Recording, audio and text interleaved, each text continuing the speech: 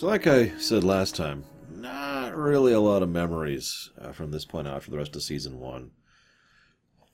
So imagine my surprise when this turned out to be a moderately decent episode. What's really weird is I was starting to take notes about why I felt the mystery wasn't working. And as I started doing so, I realized that the mystery was working okay-ish. I still don't think this is a particularly memorable episode.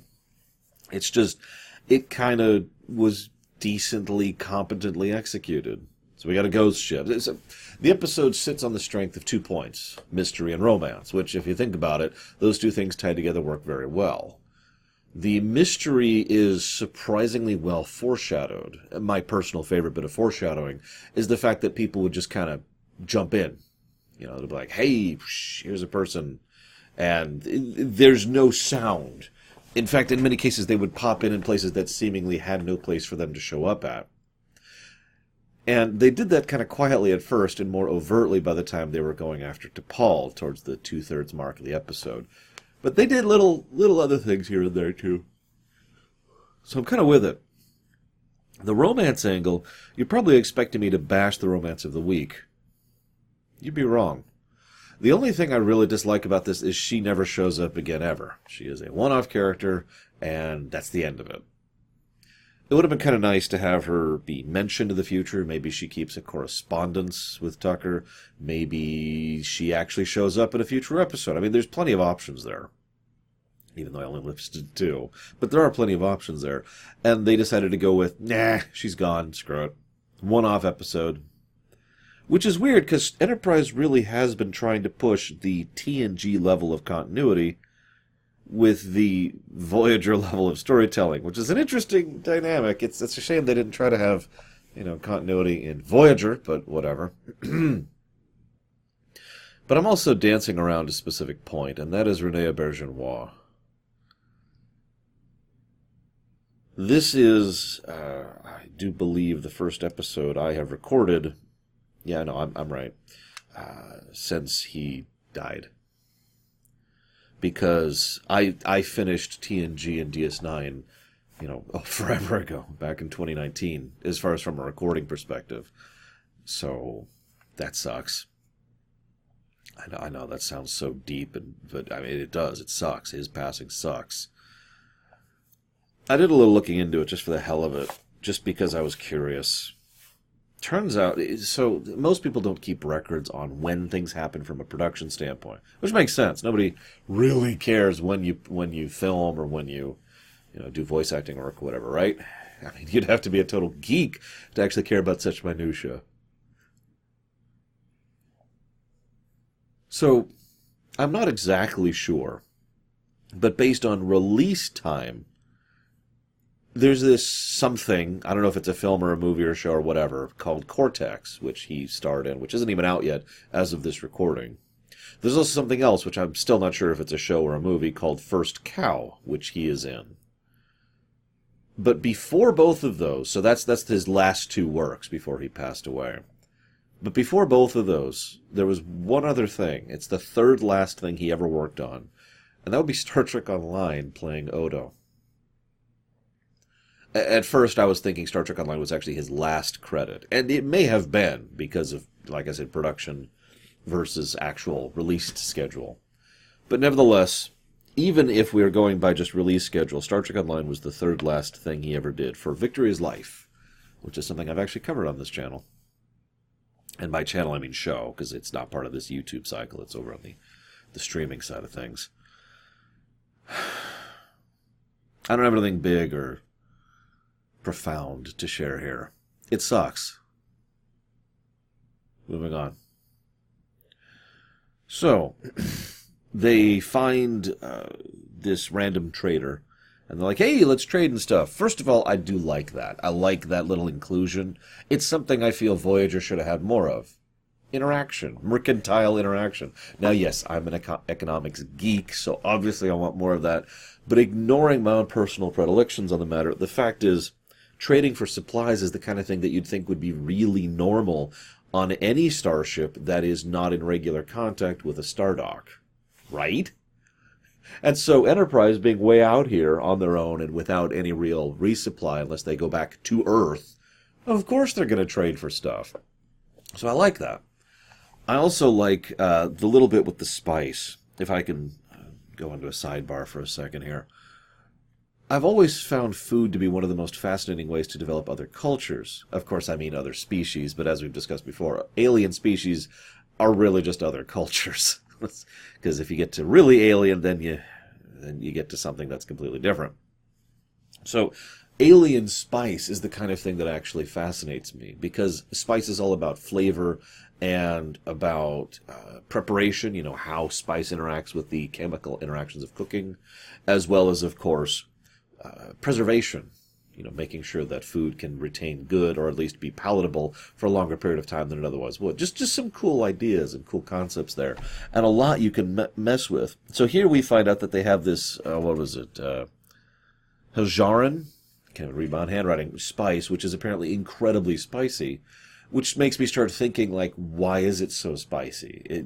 How is it that they deal with it? I mean, we here on Earth have incredibly spicy things, ghost peppers, but most of those spicy things are usually mixed with something else, or they are part of a complement of another flavor, so forth and so on. Like how even a habanero salsa, for example, which is fairly damn spicy, is something that has tons of other stuff mixed into it in order to dilute the spice. So instead of just heat, what you have is flavor.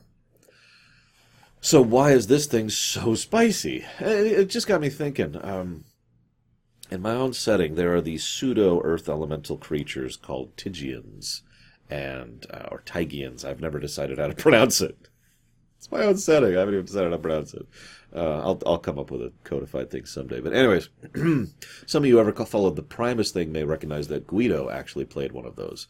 And I had a concept. It was this sort of rock salt that they had, which was incredibly caustic and acidic to flesh, to normal people, to the point where eating it would be physically dangerous.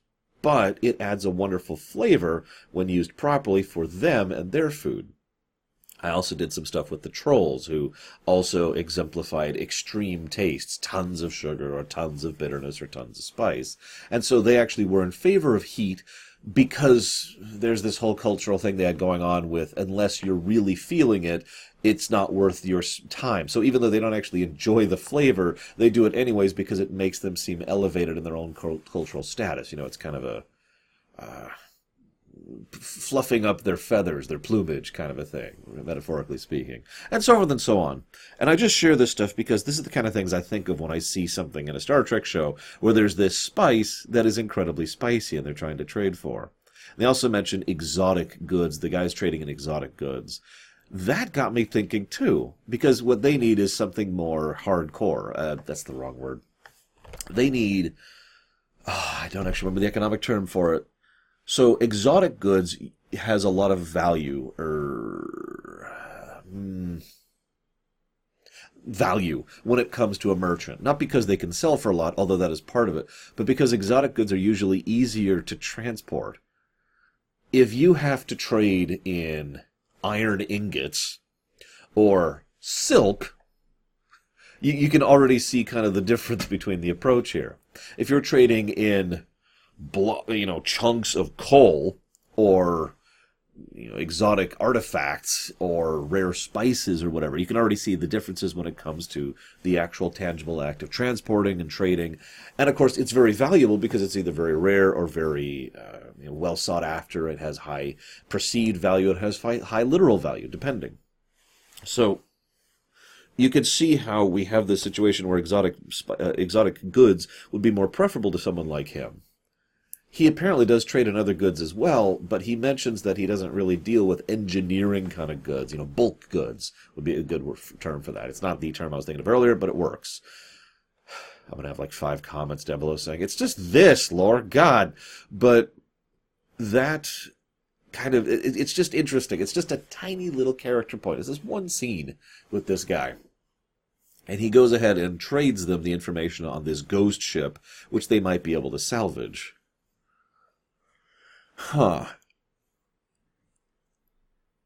So, they decide to go salvage this sucker. 3 odds. God, I don't feel tired. It's just because I'm talking a lot. See, I have trouble breathing since my nose is wrong. A deviated septum, etc. So if you ever see me yawn a lot during these, it's because I'm literally having trouble breathing and I need a moment to just get some air. Anywho, at least that's what I was told. I don't actually know how true that is. So they have no power ratings. Okay, that's later explained by a dampening field. That doesn't quite explain how... You know what, let's just move on. Travis mentions they don't want to grave rob. Okay, that's kind of an interesting concept. You could do an entire episode about the dilemma of grave robbery. Oh, really? Think about it for a second. Because grave robbing is something that's almost always considered to be really, really bad. Now, in real-life history, several times it's been considered bad because A, religious reasons for one way or another, or B, practical reasons. You don't want people digging around a bunch of corpses because there's a whole lot of disease and filth that can come from that, which they can then spread to the rest of the people. So there are practical and intangible reasons to try and enforce a lack of grave robbing. That being said, if you take proper precautions, there's nothing really necessarily wrong from a purely pragmatic reason. And indeed, they're dead and we need it, so let's take it, right? But at the same time, you could see how that would be considered incredibly disrespectful, and, more to the point, it might actually be considered actively wrong, depending on how you think of things. And that concept and that conflict is something that we haven't even settled here in real life on Earth, and many people... I've had discussions about this exact topic, and I've heard both sides of the argument many, many times. They, of course, don't argue this at all. Instead, Travis just brings up the topic briefly, and then Tucker points out that they need those supplies. So then they're like, okay, let's go get them. Gosh, it sure would have been nice if, Enterprise had gone back to Earth to get resupply and all that extra material, the bulk goods that they need from Earth, instead of deciding to turn around after taking tons of damage out here. Come on, guys, this isn't Voyager. You can go home. They finally figured out the we need to make it work on the fly thing, and they don't need to. Is that what's going on here? Is this the wrong lessons being learned here? It's like, I've got it. We've got to make it so that they actually have rare resources, and they actually need to have, they need to salvage, and they need to grave rob, and they need to trade. But Earth is right there. Vulcan's right there, too, while we're on the subject. Although, since Vulcan has given a slap on the wrist, maybe they wouldn't be willing to trade at this point. I don't know. So, then about 10 minutes of episode pass, and I didn't write anything down. I almost picked up my Switch. It's right here. I'll go ahead and prove it to you. I got my Switch right here, and I tend to bring it out when I've got nothing really going on mentally, and I need to stay mentally engaged. Otherwise, I just kind of... and I turn into a blob, right? Like, I'm sure you know what I mean by that. And I don't want to turn into a blob, ignoring the fact that I don't enjoy that state. There's also the fact that it's kind of my job to ruminate on these things, to discuss, analyze, and do the best I can. So if I blob out, I don't have anything to say. So I almost pulled it out, but I actually told myself earlier today, no joke, I'm not going to do it today. I'm not going to pull up the Switch because I'm going to focus all of my attention on the episode. And I did. And I focused on the episode. I just didn't have anything to say about it. Now, of course, you can disbelieve me here. That's your call. But really, unless I start getting into the nitty-gritty of exactly how they use the cameras in certain scenes, which wasn't exactly spectacular anyways, I have nothing to say about it. Moving on. So... I do like the continuity. They mention the ghost stories back in Strange New Worlds. They mention the incident on Unexpected. That actually makes me wonder a little bit. You'll notice a lot of the references to previous episodes are either immediate or going back to the original episodes. I wonder if when they were developing these shows, they had someone come through, effectively a script doctor, come through afterwards and just add in references to previous episodes once the episode lineup had been determined. Because a lot of these references are for early on episodes that they were probably pretty sure would happen before this. So that would then imply the opposite of what I'm talking about. I have no idea. I'm just curious because I always find the behind-the-scenes aspect fascinating for these shows, which is one of the reasons why it's so damned frustrating that I have so little information on this frickin' show. Do you know Do you know, I was talking about it this morning in my Discord. See this book? Let me pull out a random episode. Here we go. Wait, this is, what is this? This is The Man Trap. Okay? Now, that may not sound like, but this is about a little over a page, and, I don't know, like a sixth of another page. 1.2, that's the wrong, I don't know what 1/6 is in percentage. 1 1/6 of a page of information just on that one episode, just from this one book. And I have 2 other sources I'm going to be checking for TOS when we get there. There is more information on The Man Trap in just this book than I have about this episode, the one we're covering today, in total. This is amazingly frustrating to deal with. But I digress. I should probably stop trying to pad the runtime, but I know you guys hate me if these episodes are shorter than 30 minutes, so I got that problem. I've had several people rather caustically mention that I was better back in the Voyager days when I was in horrific pain and desperately trying to ensure that I was thinking about something, anything other than the pain I was in, which is why I was really doing the Voyager ruminations back in the day. I also was incredibly unprofessional. Half the time I didn't even take notes at all. I would just watch the episode and then talk about it. And I would just kind of meander and ramble about things unrelated, which I suppose I still do that, but I've tried to be much more efficient about what I talk about and have a lot less sections of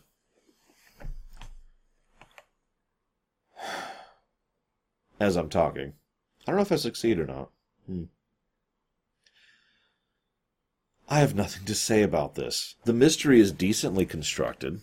I do have one thing to say. Annie Wershing plays Liana. That's interesting. This was actually her very first acting credit ever. This actually began her career as an actress. She's been in a lot of things since then, a whole bunch. But the one that really caught my eye, the one that I was most familiar with, is she's the actress who plays Tess in The Last of Us, the first one. Think about that. Anywho, so, God, that's it, isn't it? That's all I have to talk about. The episode circles around the mystery a bit. The mystery is competently done. It just doesn't interest me. I don't know why. The romance works. As I think I mentioned before, it's kind of a meet cute. I think the biggest reason the romance works, other than the logic of the situation, because, of course, the first time she encounters an alien guy who looks like Connor Trinneer, which probably doesn't hurt anything, she tends to, fall for him. That actually lines up perfectly, because it's the first guy she's interacted with in her entire life. So that lines up pretty neatly. I don't even want to know what her puberty period was like. Anyways, let's not think about that. What we really want to think about is the fact that it's played so light is part of what makes it work. Half the time, the romance of the weeks don't work for me because they're portrayed as some big, deep romantic connection when they're not. Or it's just this really crude surface-level thing that's only there because they need a checkbox. This manages to kind of slide in between both of those extremes by being basically just a flirt thing.